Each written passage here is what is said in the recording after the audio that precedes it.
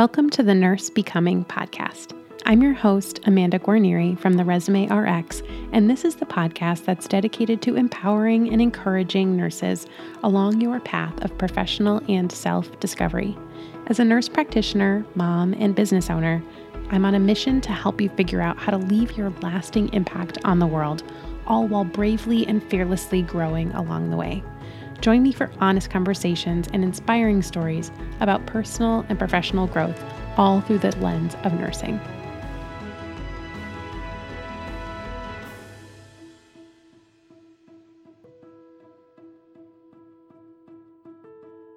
Hello.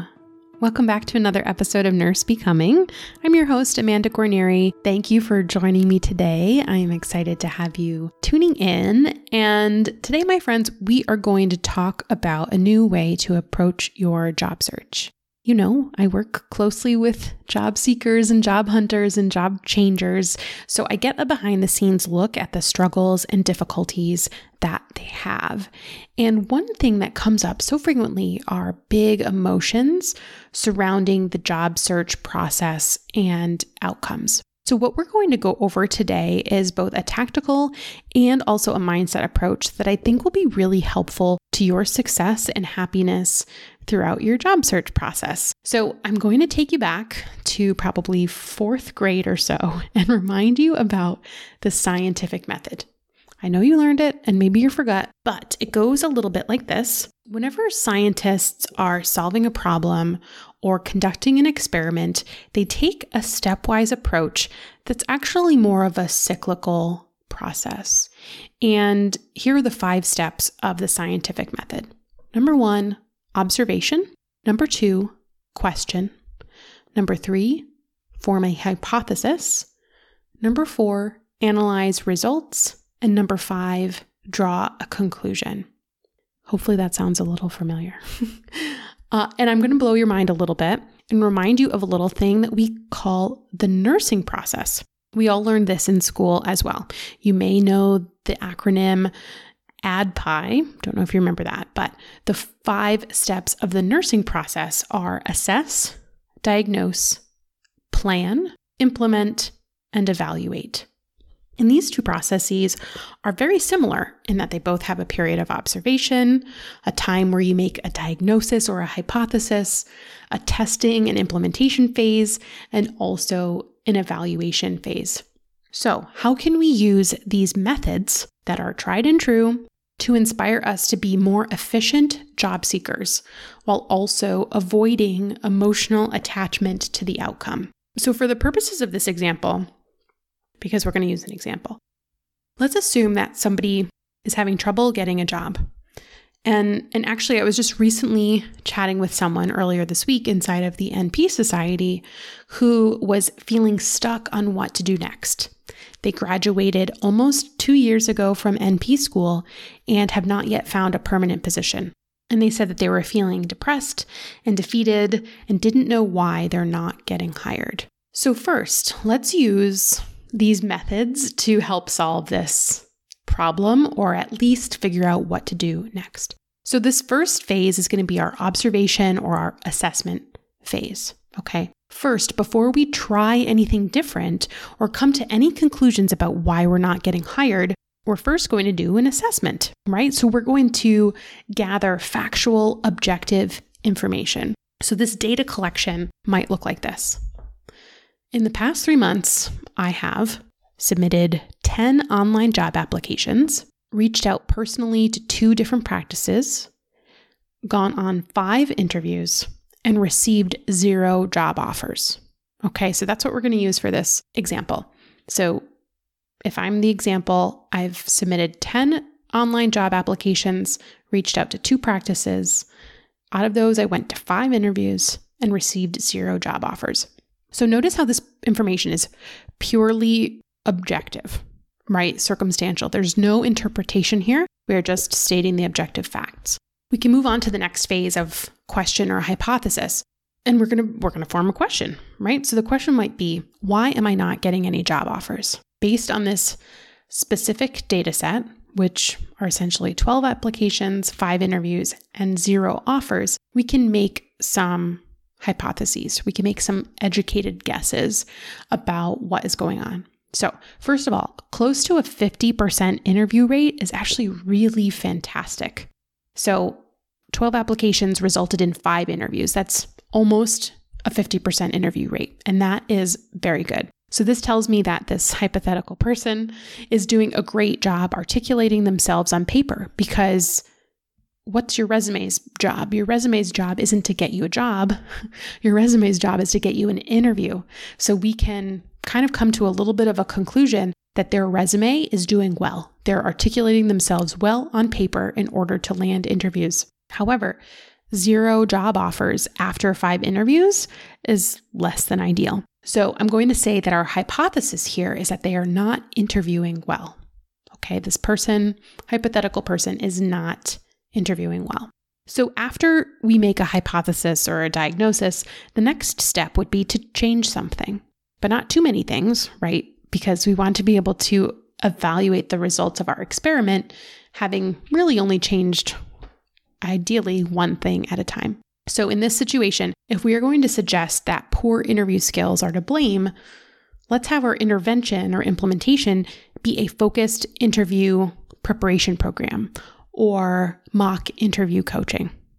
So this would involve taking action on this change and practicing it, because in order to truly evaluate the results, we have to get more interviews. So I would recommend that this person continue to apply the way they have been, since it doesn't appear this is a problem for them. Because if the change we're going to make is that we're going to go get coached on how to be a better interviewer, we have to then have the opportunity to implement those results in the experiment, right? So we're going to say, for this example, that the person is going to continue to apply the way they have been, so that hopefully they have more interviews to practice their new, better interviewing skills. So hopefully this process will lead to the opportunity to have around 5 more interviews, and they can put their new skills to true implementation. Hey there, friend. If you are a brand new nurse practitioner or an NP student nearing graduation, I have the perfect resource for you that will help you get all your ducks in a row as you get started with your job search. It's called the Nurse Practitioner Graduation Survival Guide, and you can get it totally free at my website at theresumérx.com/npgrad. This guide will help break down the glossary of all the terms and acronyms that you will need to be applying for. Think like NPI and DEA, as well as giving you the typical timeline of everything that needs to happen before you can start working as an NP. I can't wait for you to snag this guide so you can stop worrying about everything you need to do before you can be legit. Go ahead to theresumérx.com/npgrad and get it for free. Can't wait to hear what you think.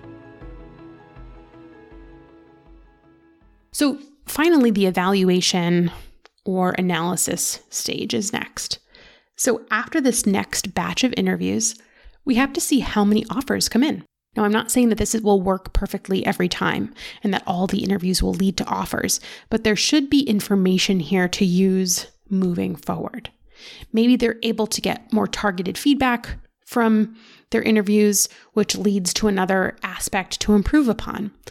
Or if we used a different example, let's go back to our original scenario and say that this hypothetical person isn't getting any interviews, then the intervention would be improving the resume. And if that worked and the next round of applications, they got interviews, then we could deduce that that intervention worked. But then if those interviews weren't leading to offers, we could use the process again to make improvements to the interviewing. So basically, the point here is to do what you can to evaluate where the breakdown is in the process. And first, understand that it is a process of multiple steps. And if you're getting good results in certain phases, but not in others, then you need to make a change in order to expect different results. So this is a really great way to approach your job search or really any problem or challenge you are facing. This is how we would try someone on antihypertensive meds, right? Like if we have someone who has high blood pressure and we're going to start a medication, are we going to start them on 4 different medications at a time? Probably not, right?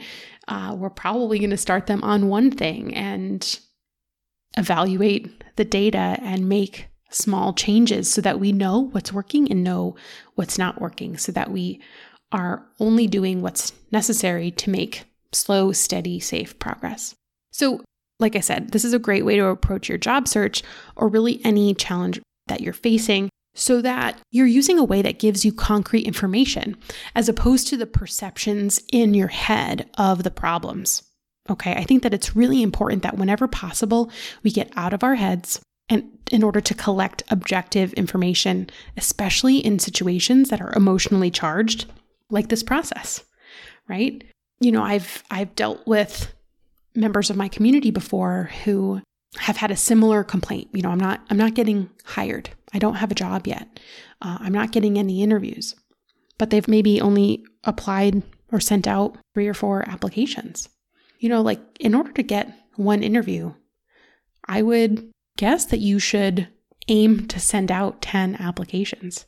A 10% interview rate is pretty standard. So if out of 10 applications, you get 1 invitation to interview, I would say that that's fairly average.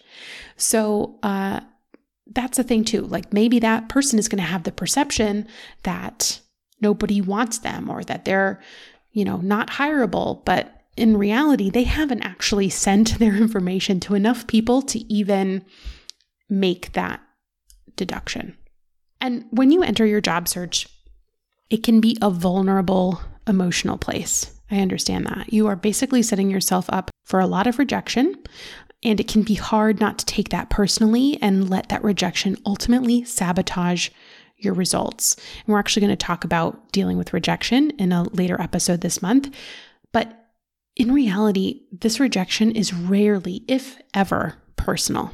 Okay, there are so many reasons why some candidates get chosen over others for interviews and positions, and it has nothing to do with your individual value or worth. Okay, I can't emphasize that enough. If you don't get a job or you don't get an interview, it has nothing to do with your value or your worth. And if you find yourself getting down about your job search, remember this, you are always in control of taking different actions. And just remember that you are innately worthy regardless of the job interviews and the jobs that you do or don't get. Okay. And you can always take different actions in order to lead to different results. And if that's you and if that's what you are going to be doing, I really encourage you to take a systematic approach, use science, use the nursing process, use something that's tried and true and based in objective data in order to make changes to your process to improve the process. Okay. And I think and hope that you will be pleasantly surprised with the results. So that's all I have for you today. Thank you so much for tuning in. I'm always cheering you on. I'm always rooting for you. And I'll see you next week on another episode of Nurse Becoming. Bye for now.